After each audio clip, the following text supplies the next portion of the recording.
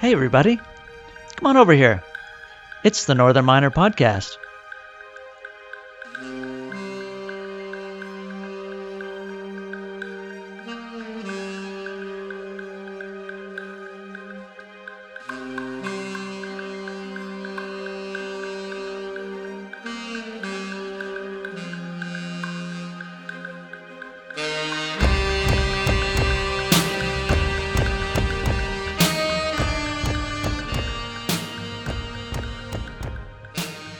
Welcome to episode 105 of the Northern Miner Podcast. My name is John Cumming. I am the editor-in-chief of the Northern Miner. We have a terrific show lined up for you this week with a special focus on battery minerals, particularly cobalt, as well as lithium. First off, we caught up with the chairman and CEO of Cobalt 27 Capital, Anthony Milewski. Reached him in London via Skype. He's going to tell us a little bit about the news in Cobalt, and then we will stay in London with our Battery Metals Roundtable, and that was at our Canadian Mining Symposium. In that case, we had Richard Quarisa, our staff writer here, moderating, and we had a panel with Lance Hooper. He's the president and COO of Cobalt Blockchain. They're the ones using blockchain to track artisanal miner-generated cobalt in the DRC, as well as other kind of trading in cobalt out of there. And then we have Bourassa, the president and CEO of Nemaska Lithium. Of course, they have that hard rock lithium project in Quebec. It seemed kind of theoretical a few years ago, but it's gotten real fast, and they've raised quite a bit of money, and that's rushing towards production there in Quebec.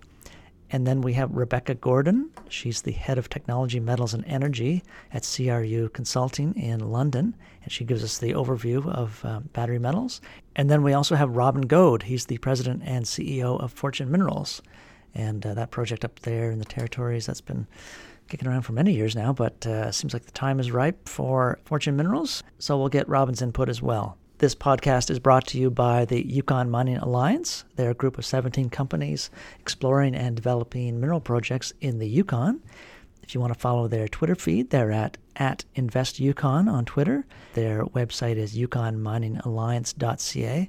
That's a terrific place to go to if you're looking for just a roundup of what's going on up there. Some of the latest news from one of the Yukon Mining Alliance members is from Victoria Gold. They have their Dublin Gulch gold property where they're building their Eagle Gold Mine, and they have carried out a hedging program. Yes, the dreaded H word, but it's not too bad here. They bought put options and they sold call options on 100,000 ounces of gold on both, and so there's nothing too crazy there. Our second sponsor is the Grosso Group out of Vancouver, led by entrepreneur Joe Grosso, and a lot of their focus is on Argentina, where they have three companies: Blue Sky Uranium, looking for uranium; Golden Arrow Resources, which has a producing asset, as well as other projects, especially in the precious metals. And then we have Argentina Lithium and Energy, which has a lithium projects up in the lithium triangle in the northwest corner of the country. You can go to the Grosso Group's website at grossogroup.com and find out more about the group and their three main companies. Now we're going to take a little break and come back with a bit of a commodities roundup.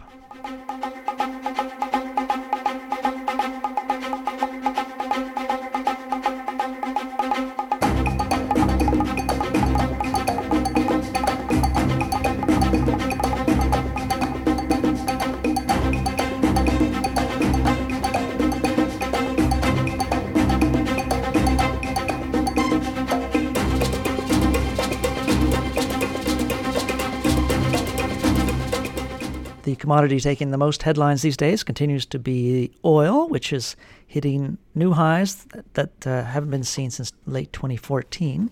The futures in Brent are just hitting 80. Let me see now. The NYMEX West Texas Intermediate futures are 72-ish. But it's very interesting here. You have U.S. oil exports are hitting record highs, but at the same time, the crude stockpiles in the U.S. are falling, so that's enough to keep driving prices higher. Turning to precious metals, it's an ugly scene here in the precious metals. We've hit a new low for gold for 2018. It broke through the 1,300 mark, so at the moment here it is at $1,290.70 an ounce. And over 30 days, the price of gold has fallen $56.50. That's down 4.2%. although over the past year, it's actually up $30 or 2.4%. And all across the board, precious metals, silver is at $16.42, platinum is at $8.89, palladium is at $9.74, rhodium breaks the trend and is up $65 at an even $2,000. And looking through the charts here, gold is just declining over the past month. You really have to go up to a 10-year chart before it starts looking good again, unfortunately. But that 1200 base looks pretty strong there for gold. And turning to silver, again, you go to the 10-year silver chart, looks a pretty good base at $15. Platinum is also kind of flatlining on a 5-year chart. It's staying above $900 there. And palladium looks pretty good on the 5-year chart. It's just marched up steadily from $500 and it's now in the $1,000 area. So palladium's doing well. Jumping over to base metals, aluminum on a per pound basis is at $1.03. And it's kind of leveled off there after all the excitement. Peaked around 114 and now it's leveling off again around 103. So all that excitement of the past month and a half has kind of subsided. Turning to copper. Copper's trading at $3.10 a pound, and it is kind of going sideways, but holding above the $3 mark. Pretty much over the past 8 months, it's held above $3 for the most part. And again, if you look at the 5-year chart, it had a really strong march up from $2 and now is at $3. So copper's looking good there. Zinc is at $1.40. Lead is at $1.06. The chart for zinc looks pretty bad here. It's slipping from $1.60 in February 2018, and it's just been on a slide down 20 cents now, and is looking to be headed towards $1.20. Lead has also come off in the past 3 or so months from $1.20. Now it's just hanging above $1. Nickel, on the other hand, is up a little bit. It's at $6.61 a pound. And it's been pretty steady the last 6 months. If you look at the 1-year nickel, it's another one similar to copper. It's just had this march forward from $4 to $6.50-ish. So that's encouraging. Turning to uranium. The spot price is at $21.75, up 75 cents on the week. And a bit of news out of the U.S. The Energy Secretary, Rick Perry, has formally ended construction of a facility meant to reprocess weapons-grade plutonium and uranium into fuel for reactors. So that's another positive for uranium prices. Another metal on the uptrend is iron ore prices. Over the past 2 months or so, it has gone up from the low 60s and is now in the high 60s. It's not crazy, but it's on the rise again after that precipitous fall in the March month, where it dropped from just below 80 to 60-some dollars a pound. That's 62% fines. You've had this surge in Chinese steel production, but iron ore prices have only increased a bit over the past month, and that's because the Australian producers are cranking up productions, especially towards the end of their Australian financial year. Now let's talk a little bit more about cobalt, because we're going to be talking quite a bit about cobalt for the rest of the program here. Cobalt's well above $40 a pound. Another one of these great charts. It's basically quadrupled over the past couple of years, especially from mid-2016 onward. It was just around $10 in June 2016. There's been news out of the DRC. That's where Glencore has such a huge presence. Glencore, out of Switzerland, it's the world's largest supplier of cobalt, and it's set to double production by 2020, and a lot of that is coming out of the DRC. But at the same time, they've been partnered with Dan Gertler, the Israeli billionaire, and the U.S. Treasury Department put severe sanctions on Gertler just late last year, so makes it difficult for Glencore to pay Gertler his royalties due in their partnerships in the DRC. So last month, Gertler began legal action against Glencore, claiming nearly $3 billion in unpaid royalties. And Glencore says it's having trouble paying Gertler because of these sanctions. At the same time, Gécamines, the DRC government-owned miner, is threatening to dissolve its joint venture with Glencore, and it has accused the Swiss company of draining the company of assets and squeezing dividends. This all gets complicated with the president of the DRC, Joseph Kabila. He was supposed to step down almost 2 years ago, but there's never been elections, so he is hiked up the taxes in the DRC, and it's still undecided if he's going to run or what's going to happen there. but certainly the extra tax revenue would help him in any kind of re-election bid. Now, the commodity research and consulting company Roskill had some interesting comments on the cobalt market. They noted that cobalt prices have reached dizzying heights this year, and here's a quote from their report. It's a smaller report. Roskill's base case forecast suggests that demand from the battery sector alone could reach 240,000 tons by 2027, or more than double the size of the whole market today. We're talking about cobalt here. Going on, while the major refined producers in China all have aggressive expansion plans, Roskill considers that the recent rate of capacity expansion will need to increase if supply is to meet demand through the next decade. Crucially, this refined capacity will need feedstock, and while there should be sufficient amounts to the end of this decade, if Glencore's Katanga and ERG's RTR operations bring units into the market as expected, there is considerable uncertainty thereafter. And again, noting cobalt is at a 10-year high on a per-ton basis. It's just above $90,000 a ton. Now, before we take a break and come back with Anthony Milewski, I know we talk about battery types here, so in case you're not immediately familiar with lithium-ion batteries, there's certain terms that people throw around. I didn't want to interrupt them, but the LCO means lithium cobalt oxide, NMC means nickel manganese cobalt, NCA means nickel cobalt aluminum, and LMO means lithium manganese oxide, and finally LFP means lithium iron phosphate. So those are the 5 competing battery types going on right now. Basically 3/4 of the electric vehicle battery market are these NMC and NCA batteries. So if you're more of a mining person and you're looking for a good introduction to cobalt use in lithium batteries, I would just strongly suggest going to the Cobalt 27 website, and you can download their May 2018 corporate presentation, and there they go into explaining the EV market and the different types of batteries and why some are good and some are not so good, or different uses for sort of a non-specialist, but in quite a bit of nice detail as well. So I would highly recommend that. So in the show notes on our website there, I'll add a little link to that as well. And another study just came out. 1 in 5 Americans say their next car will be electric. That kind of demand will obviously be great for electric cars. So let's take a break, and we will return with Anthony Milewski.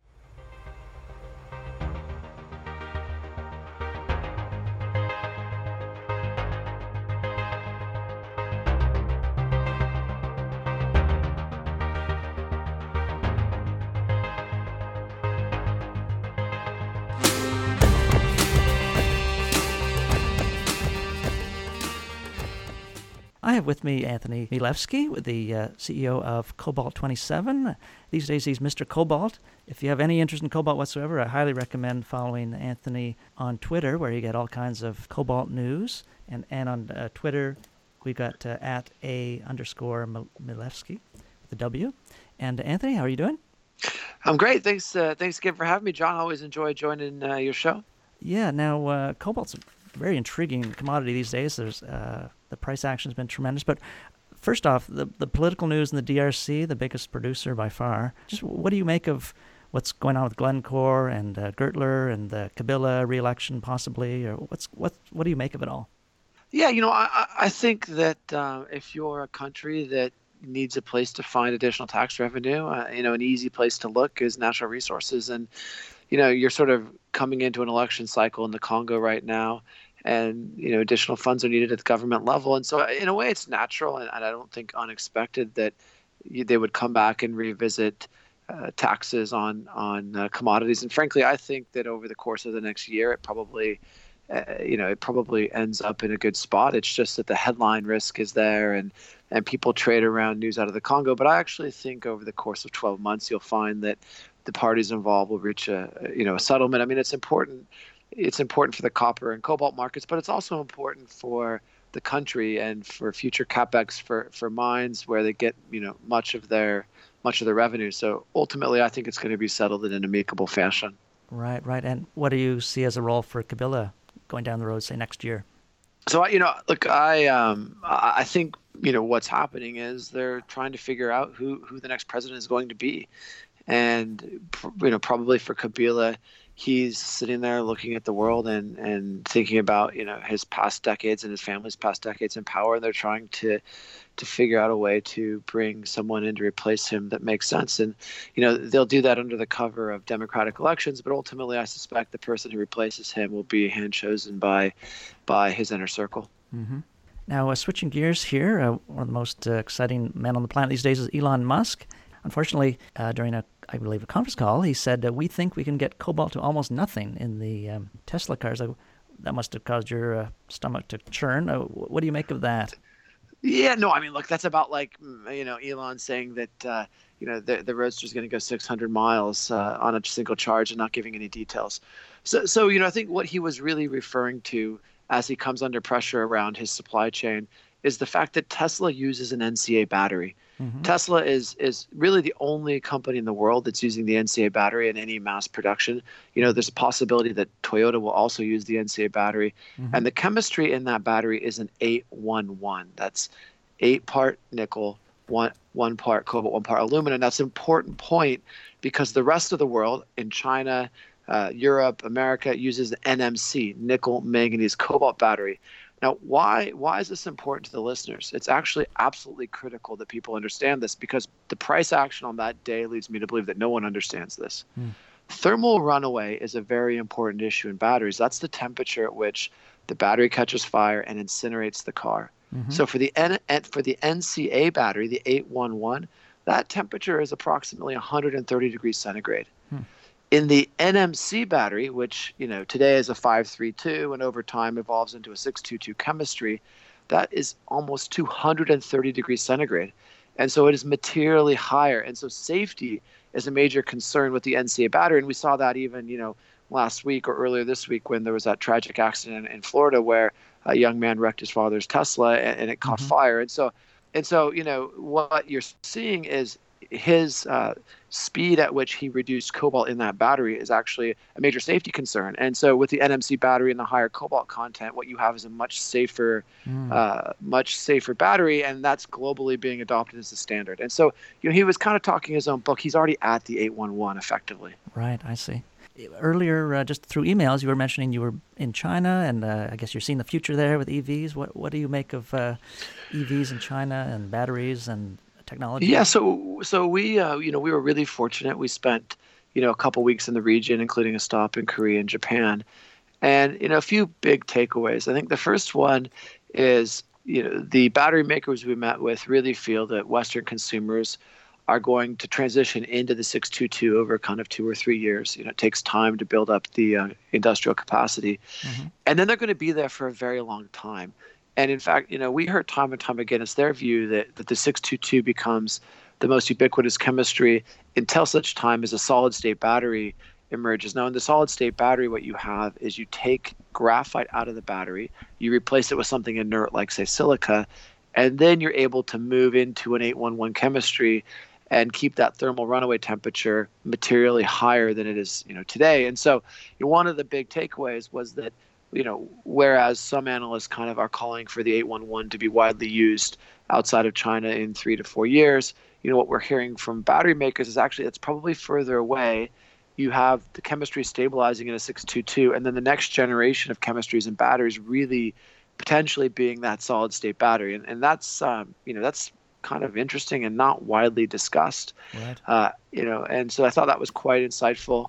The other thing that we saw time and time again, and we met with the battery makers and the automakers as well, is, there's a wholesale commitment to this. And I don't think if you haven't been in China and you haven't met with the companies, you can't fully appreciate internally, domestically, the absolute mandate to electrify, the automobile industry. And groups that we met with talk about 25% penetration rate inside of China in 2025. And that's well above most analysts' predictions around penetration.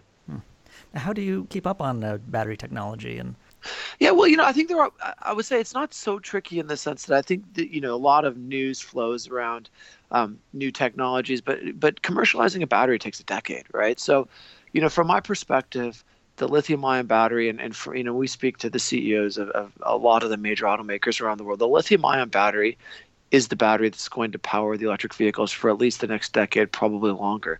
The real conversation is around chemistries. and evolution of those chemistries. And what we've seen is the widespread, almost unanimous adoption of the NMC chemistry. Mm-hmm. And we're talking about then the transition from a 1-1-1 in the beginning and slowly to a 5-3-2, and then probably next on to a 6-2-2. And so battery technology for the electric vehicle, I think there's a pretty strong look 5 to 10 years out. After that is anyone's guess. And from my perspective, that technology is a lithium-ion battery powered by the NMC chemistry. Now, Tesla will continue on with the NCA, and maybe a few others will use it.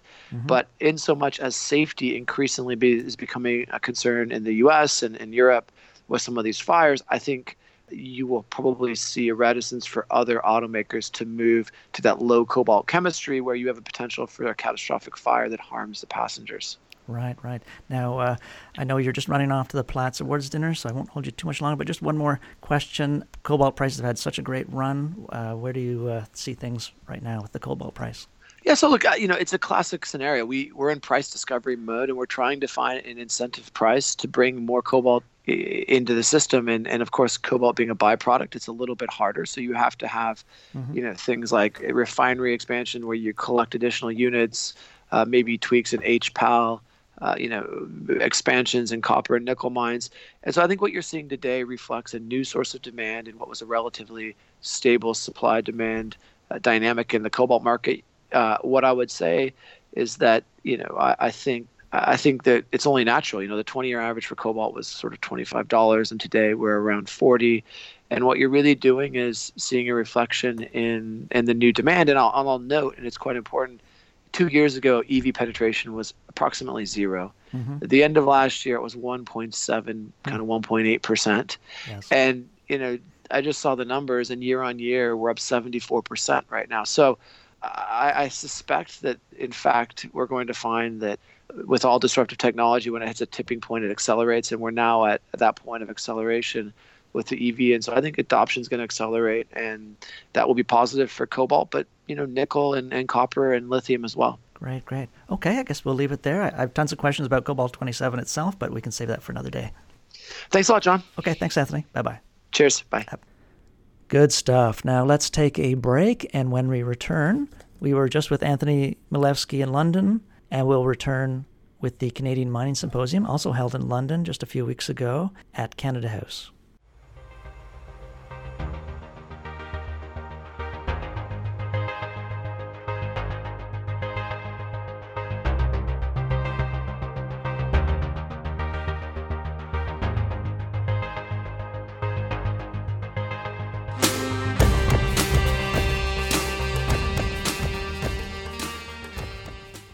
All right, before we get things going, this is the Battery Metals Roundtable, a deep dive into the crucial issues around supply and demand of the metals that will factor in most prominently to a greener future. So before we get things going, I might as well introduce our lovely set of panelists. At the far end of the table, we have Guy Bourassa from Nemaska Lithium. He's the president and CEO of Nemaska Lithium. Next to him, we have Robin Goad, who is the president and CEO of Fortune Minerals. Moving down the table, we have Rebecca Gordon, the head of technology metals and energy with CRU Consulting. And last but not least, we have the wonderful Lance Hooper, president and CEO of Cobalt Blockchain. To get things going, I think it's important to define a little bit what we mean exactly by battery metals and kind of how that term has evolved over the years, where we are now, and maybe even a quick look at what's on the horizon. So to kind of get that discussion going, Rebecca, I'm going to go to you with that question. Hello, thank you very much for inviting me to come here today. It's a great honor. So within CRU Consulting, we have been covering technology metals probably since the 1980s, when the cobalt market first got very interesting.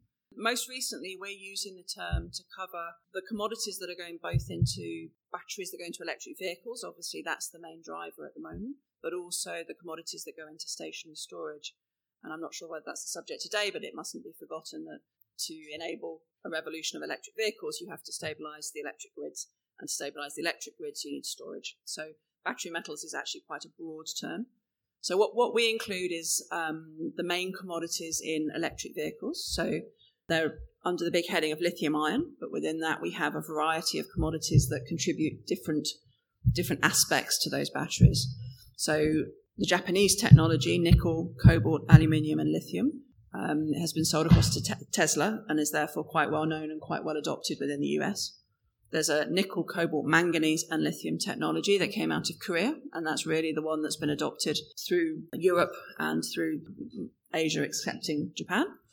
And then in China, we have a slightly different technology, the lithium iron phosphate technology, which obviously is on different commodities and doesn't take advantage of the very strong electrochemical properties that nickel and cobalt bring to the party in the other two chemistries. But it has its place, and in terms of the future for us, it offers a cheaper alternative for short-range vehicles, and it possibly underpins electric buses and applications such as that where you're not looking for acceleration.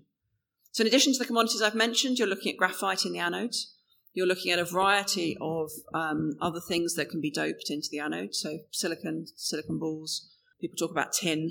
And then an electrolyte, a mixture of chemicals that will probably evolve over time because the industry is looking to strengthen or increase the energy density of these cells to get the cost down.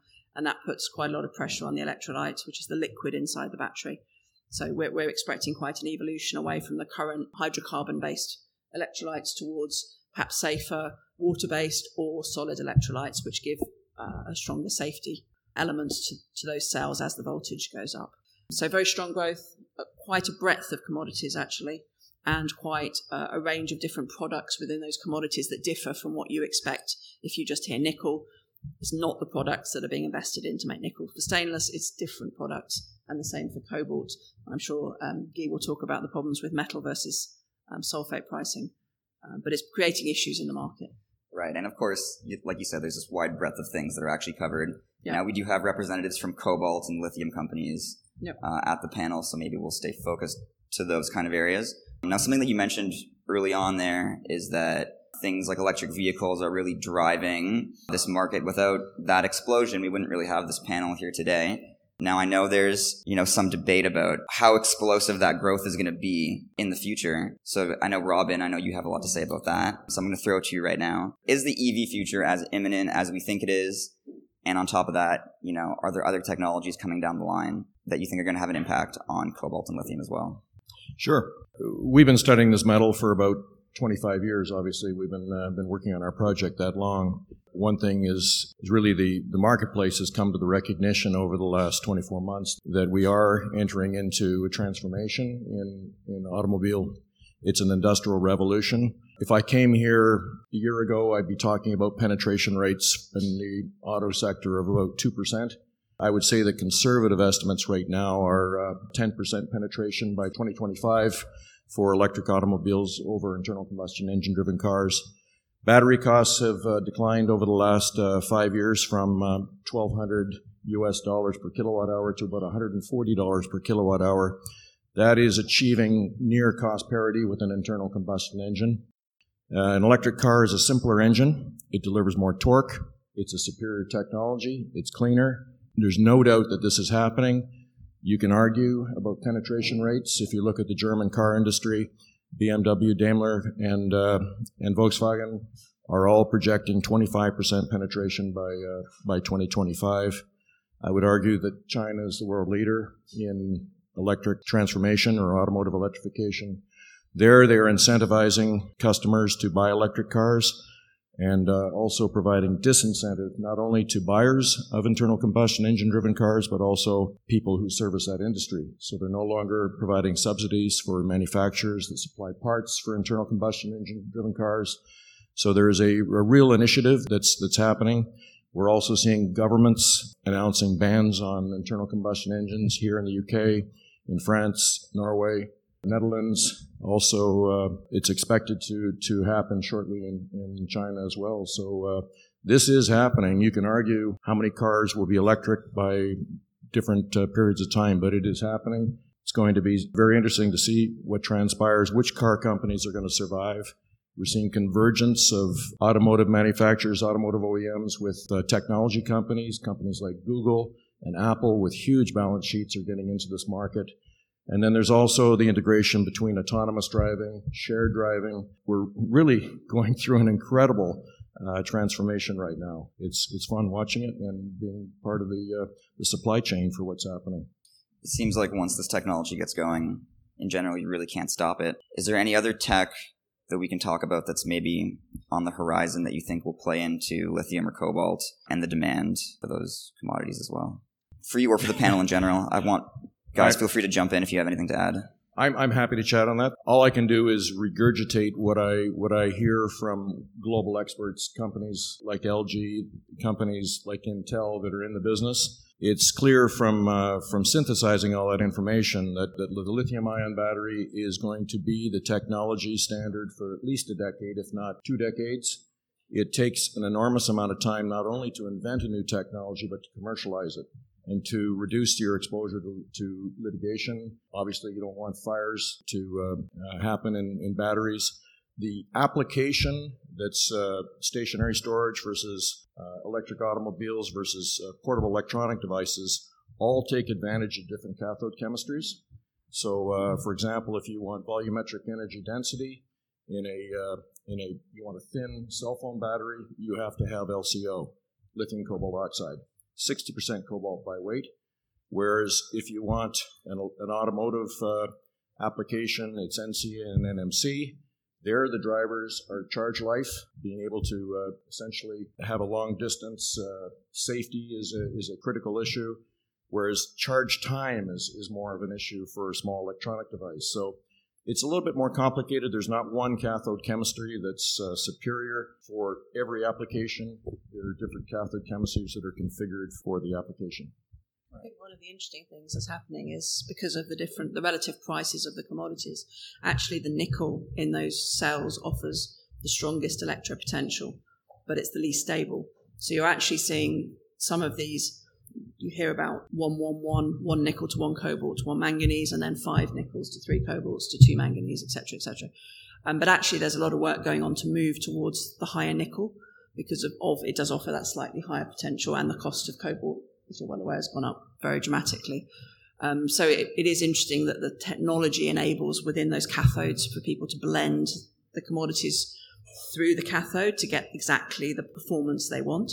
So I agree that at the moment that on the horizon there's no completely new technology, but I see a continual evolution of people learning how to make those cells better and learning how to push the boundaries. Because at 140, we agree there's cost parity in the US with an internal combustion engine with the current subsidies for an 8-year life, but elsewhere we're not quite there yet. So the global standard of about $100 per kilowatt hour is quite a stretch with the current technology. And I want to bring Guy and Lance into the conversation as well, which is the explosion of lithium and cobalt-focused companies. Do you guys see any concern for market saturation in terms of these commodities coming up on the horizon? I'll go to Guy first. Well, as far as lithium is concerned, I absolutely see no short-term balanced market. It takes everybody looks at this, or most of people look at this as a mining project.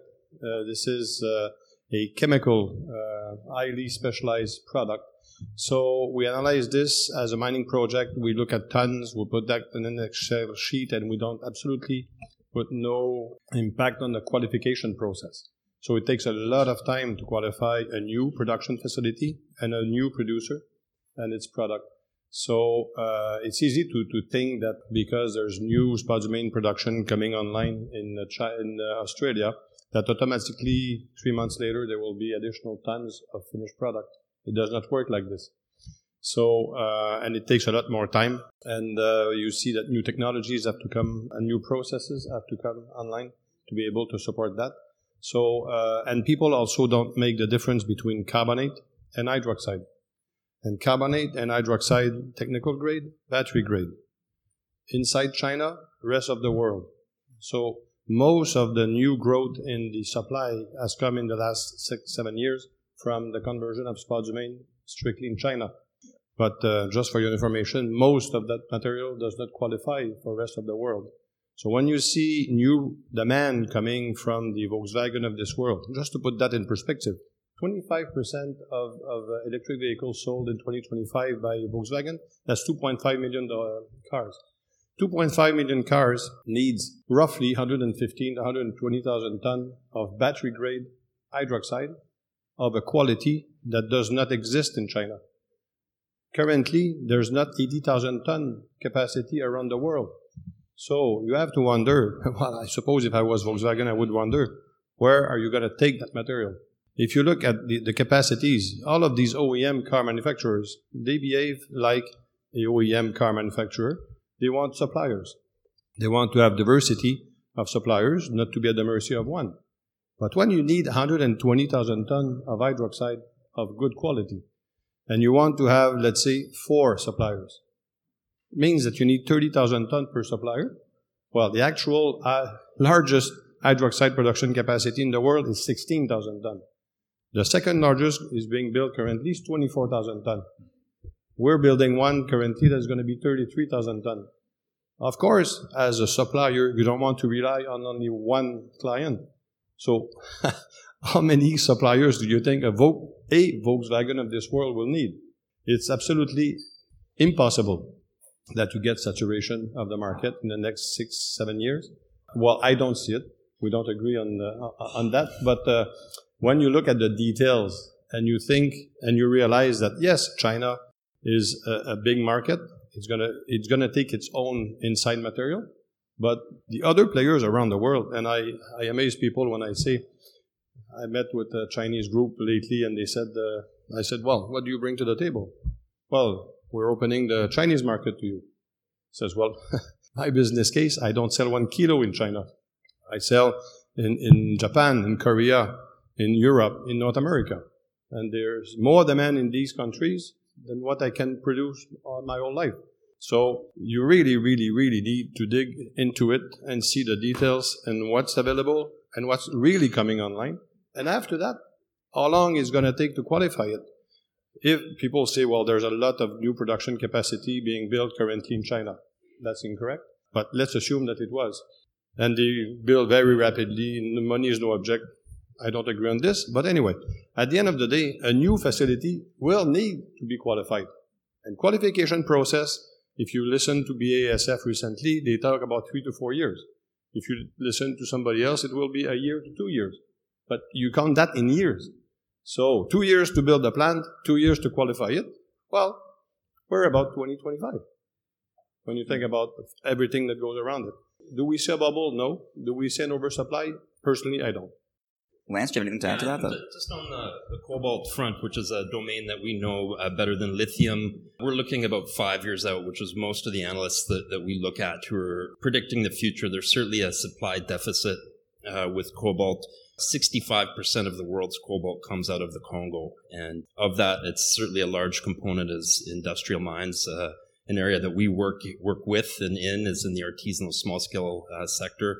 And we're seeing probably in the next 3-4 years increased supply coming out of the Congo, where it's actually going to make up about 75% of world cobalt supply. But it's absolutely constrained. The technology is evolving. There's certainly an interest in finding batteries that either use less cobalt or no cobalt, but based on the battery chemistry, it's a critical element. We saw some research put out last week looking, even if the price of cobalt doubled, you're going to see that, a Tesla Model 3 is only going to go up by 2% MSRP. So despite the fact that it's an expensive metal, it's a critical one. But yeah, I think ultimately it's in short supply. The world's trying to come up with that supply through new projects that are coming online. But absolutely, we've got a window here, short term, 4 or 5 years. And I think what we're seeing with kind of some of this big picture discussion is that this future is very real. It's coming. And that you guys are all in a really important and fortunate position. One of the things that I really like about the set of panelists is that you all have very unique and interesting projects. So I'm going to stick with you for a minute, Lance. Your business model, I've never really heard of anything quite like it. So I'm kind of wondering if you could just, for those who maybe don't know, break down what that business model is, and in particular, the traceability aspect of it, which kind of factors in a pretty big way to what you guys are doing. Absolutely. So we've been involved with, I've been working with my father, Peter Hooper, who's a mining engineer. We've been involved with traditional exploration and development projects around the world, 2 million ounce gold discovery in the northeast of the Congo, 100 million pound uranium project in Peru that also has some lithium in it. But yeah, the last 3.5 years I've been in the Congo specializing in sourcing conflict-free metals, which is tin, tantalum, tungsten. Really, we're metal traders, metal concentrate traders. In the supply chain, we're the intermediary between artisanal mine sites and our off-taker, which is Traxys Europe. Ultimately, this is a massive business in Africa and South America. When you look at Congo alone, it employs about 2 million people directly. It's responsible for 100% of tin, tantalum, tungsten, diamonds, about 20% of copper, cobalt in that one country alone.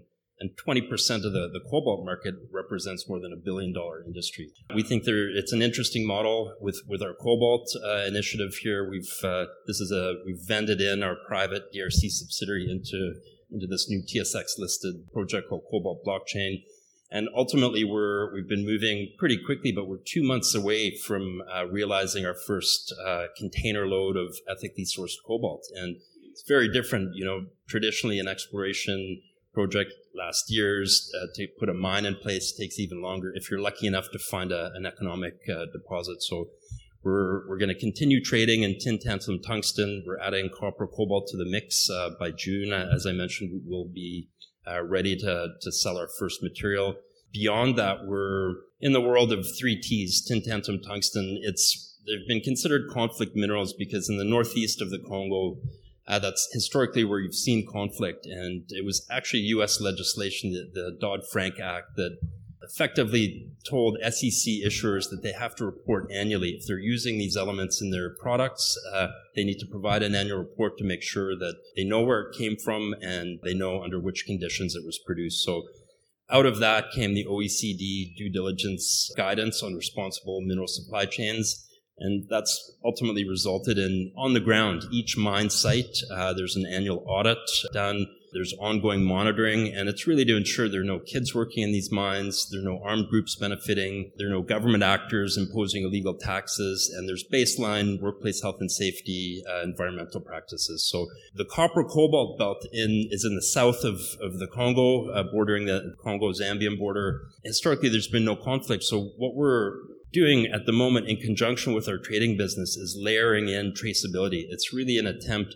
The DRC has had a bad rap the last year and a half, mainly reports put out by Amnesty International looking at child labor in these mines. And we visited a number of these sites over the last 4 months. It's an exception, but there's a lot of negative publicity about cobalt coming out of artisanal sites in the Congo. And really, it's on us to solve that problem. It's a very solvable problem. We're implementing a new system. It's going to involve international third-party actors, so there's validation. And ultimately, we're trying to certify this as ethically sourced material. Underlaying this due diligence protocol, we're going to be putting it on a blockchain. It's a fantastic use case for this new technology that allows really, it's a distributed database, and that buys you better security, better immutability, more transparency. So it's a better mousetrap, and ultimately it's going to allow car manufacturers, electronic companies to have greater visibility into where their product comes from. Phase 2 is to actually look at monetizing good behavior and actually letting the market assign a value to that. It's of interest in the artisanal small-scale world, but we've certainly had early conversations with a large gold producer in Canada. Their argument is that they receive the same dollar per ounce of gold as a mine that doesn't operate the highest international standards for workplace health and safety, environmental practices, community engagement, all of these things that they spend a tremendous amount of time and money on. There certainly should be some value to that. So that's coming, that's in the future, but ultimately, we're a metal trading business, but also we certainly see great appetite for mineral traceability above and beyond just African and small-scale mining. Awesome. And I know, Robin, you also have a cobalt-based project. Could you speak a bit about what makes that unique? As well, do you see, Lance is knee-deep in this traceability stuff. Do you see application for traceability outside of the Congo in battery metals in general? Okay, so there's a couple of questions there. Yeah. So the first one is, the market is growing at 200 to 300%. You can decide yourself whether it's 2 or 3 or 250%, but it's growing very quickly. And we're going to need all the cobalt that can be produced. We don't want to see significant disruption to the supply from the DRC, because that's just going to create hyperinflation in the price, and that's going to probably damage the market. You're looking at automotive OEMs. They like stability. They want to see a price, and they want to make sure that they can get the material, or they're just going to promote additional substitution faster. Like Guy, our project is vertically integrated in Canada, so we can demonstrate supply chain transparency. from ores right through to the production of value-added chemicals. We will produce a cobalt sulfate product. This has been a 25-year project and unfortunately, to develop a mine in most developed countries these days, it does take a minimum of 10 years up to 20 years to develop. So to have a project that is effectively shovel-ready today is fortuitous. But being able to demonstrate supply chain transparency with a material that's not going to impact the brand of companies like Apple or LG or Samsung, these are very critical, and obviously a vertically integrated project in Canada can do that. If you are a DRC producer, clearly you're going to have to demonstrate that your material is not coming from an unethical source of supply, whether it be environmental degradation, child labor, or exploitation of workers, political issues, conflicts. Obviously, we don't have those issues in Canada. That is certainly an opportunity for our company, and some people would argue that we may even get a premium for our product not having those issues as part of our supply chain. And then at the end of the table, Guy, your lithium project. So many of these lithium projects, they're brine-based. You're a little bit different. Could you kind of give us an overview of, hard rock versus brine and what makes your project a little bit different? Well, what makes our project different from any other hard rock project is the fact that we've decided early on to be vertically integrated. So it's disappearing, but there's still a myth that brines are by far more economic than hard rock projects. But it's a false debate. People were comparing integrated, cheapest Chilean brine producers with non-integrated, high-cost Chinese converters, depending on third parties to provide the raw material. But our feasibility study and what we've done up to now completely proves that you can easily compete with Argentina and Chile as far as the cost of production is concerned. So a vertically integrated project in Quebec in this case, or it could be anywhere else near the mine, could compete and have a good quality product that compares very well with any brine projects in the world. The interest also of our project specifically is that we are aiming principally to, or mainly to produce hydroxide. We realized very early on that hydroxide was to become the compound of choice for the new chemistry of the batteries. That's a good choice. At the beginning, people were laughing at us because they thought that there was no market for hydroxide or big quantities of hydroxide. But nowadays, everybody is changing his mind. February 2014 was a very, very important date for us because until that time, nobody was believing in our business case. But in February 2014, Elon Musk announced that he was building its own gigafactory. Suddenly, people realized that its gigafactory for 500,000 cars only requires 28,000 tons of lithium hydroxide alone. That's the full production of our mine. So it changed the overall vision of any player. So now you see everybody, instead of talking carbonate, they're talking hydroxide. But they are 5-6 years behind because they have not done any work on this. So that's one of the other advantages that we present with our project. Excellent. And I think we have just a couple minutes left, so I want to open things up to the floor. If anyone has any questions for our wonderful panelists, feel free. What I'm hearing, sorry, it's Mike White from IBK Capital. What I'm hearing is that cobalt supply is needed now, and new mines coming on will take some time. Different types of materials need to be qualified. Lance, you mentioned that you'll be trading in cobalt in the next couple of months. What type of impact will you have on the cobalt market, and what does that mean? What's the impact back to your corporation? Yeah, it's a good question. So April 6th, we announced our initial supply agreement with one of the largest mining cooperatives in Lualaba province, which is the epicenter of large-scale, high-grade cobalt projects on the planet. So ultimately, it's a supply agreement. It sounds small, but it's 40,000 tons on an annual basis. The average grade will be about 3-4%. This is what artisanal miners sell to us. They produce it by hand Ultimately, that's going to be about 1,500 tons of cobalt, which is about 1% of the world market. And that's on our initial supply agreement. So we've had a nice run the last few months. We've got a $50 million market cap. But if you do the fundamental valuation on that one contract alone, really it's worth about $50 million in free-flowing cash on an annual basis. So that's part of our objective, is to grow our supply agreements, but also bring online. We've certainly staked some ground. We have about 50 square kilometers of highly prospective copper cobalt ground in the Congo, and we'll augment supply from artisanal stream with mechanized production as well. The really interesting thing in the cobalt market is not so much that we're actually short total material today, because with the new announcements from Glencore and the ramp up from RTR, the ERG asset in Congo, you're starting to see quite strong production of cobalt sulfate coming in for the next couple of years. What we actually have is a market which is priced off metal.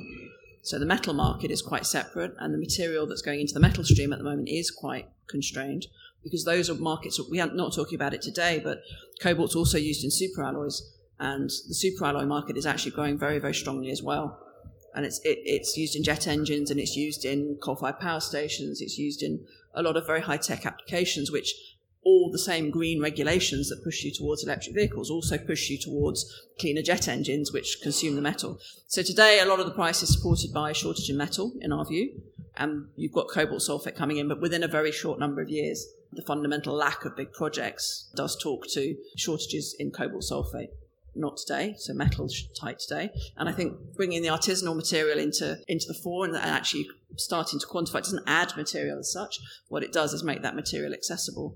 Because we actually, as the prices go up, artisanal material does come into the market. You can look at it every year, there is material, but having it appropriate and more people willing to consume that will loosen the market a little bit. But some of it's to do with the pricing. So with all the prices being quoted in cobalt off metal, it's quite hard to see that differential between metal and sulfate. It'll also be very interesting to see actually how fast these new projects are going to be able to commission. Roan Tailings and Katanga are talking about a fairly aggressive ramp-up, so it'd be interesting to see. Thank you for the question. Do we have one more? Hi, Linda Chan. This is a question for Lance. How do you deal with the perception that all that comes from the DRC is negative in regards to corruption or child labor or conflicts, because this can ultimately affect your supplier agreements and the trading activities that you are actively involved in? Yeah, it's a great question. And really, I think there are two choices you can make with the Congo. It's a country that we've grown to love over the last 12 years. It certainly has its challenges. But in terms of what we're doing now and the perception that all artisanal material is bad and it involves child labor, certainly not the case from our perspective. But there are two approaches. You can disengage, let it rot, blame the government, blame the local incumbent partners, or you can engage responsibly. There's a problem, there's a solution. Quite an easy solution in our view. But yeah, every country has political risk. There's certainly all kinds of ways to mitigate that. Most countries have corruption, including this one in Canada, the Charbonneau Commission. If you want to look at construction in Canada, every country has it.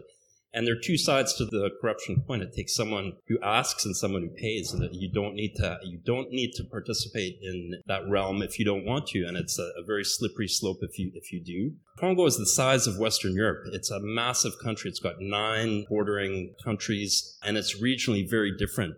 There's still about 20,000 UN peacekeepers in the country, but they're up in the Kivus, up in the northeast of the country. If you come down to Katanga, Lualaba province, the infrastructure is drastically different. You've got paved roads, you've got power, you've got cell phones that work almost everywhere, and you don't see any UN peacekeepers there. So to paint the Congo with one brush, I think, is a mistake. But yeah, it's a workable country. And if you want evidence, look at the billions of dollars of direct foreign investment that have flown in over the past number of years. And we'll continue to do. This is a mineral-rich country, and it needs responsible partners that want to engage with communities, with the provincial government, with the federal government on a different level. You know, it does seem like we could really talk about this all day, but unfortunately, we're out of time. I'd like to ask for a big round of applause for our wonderful panelists.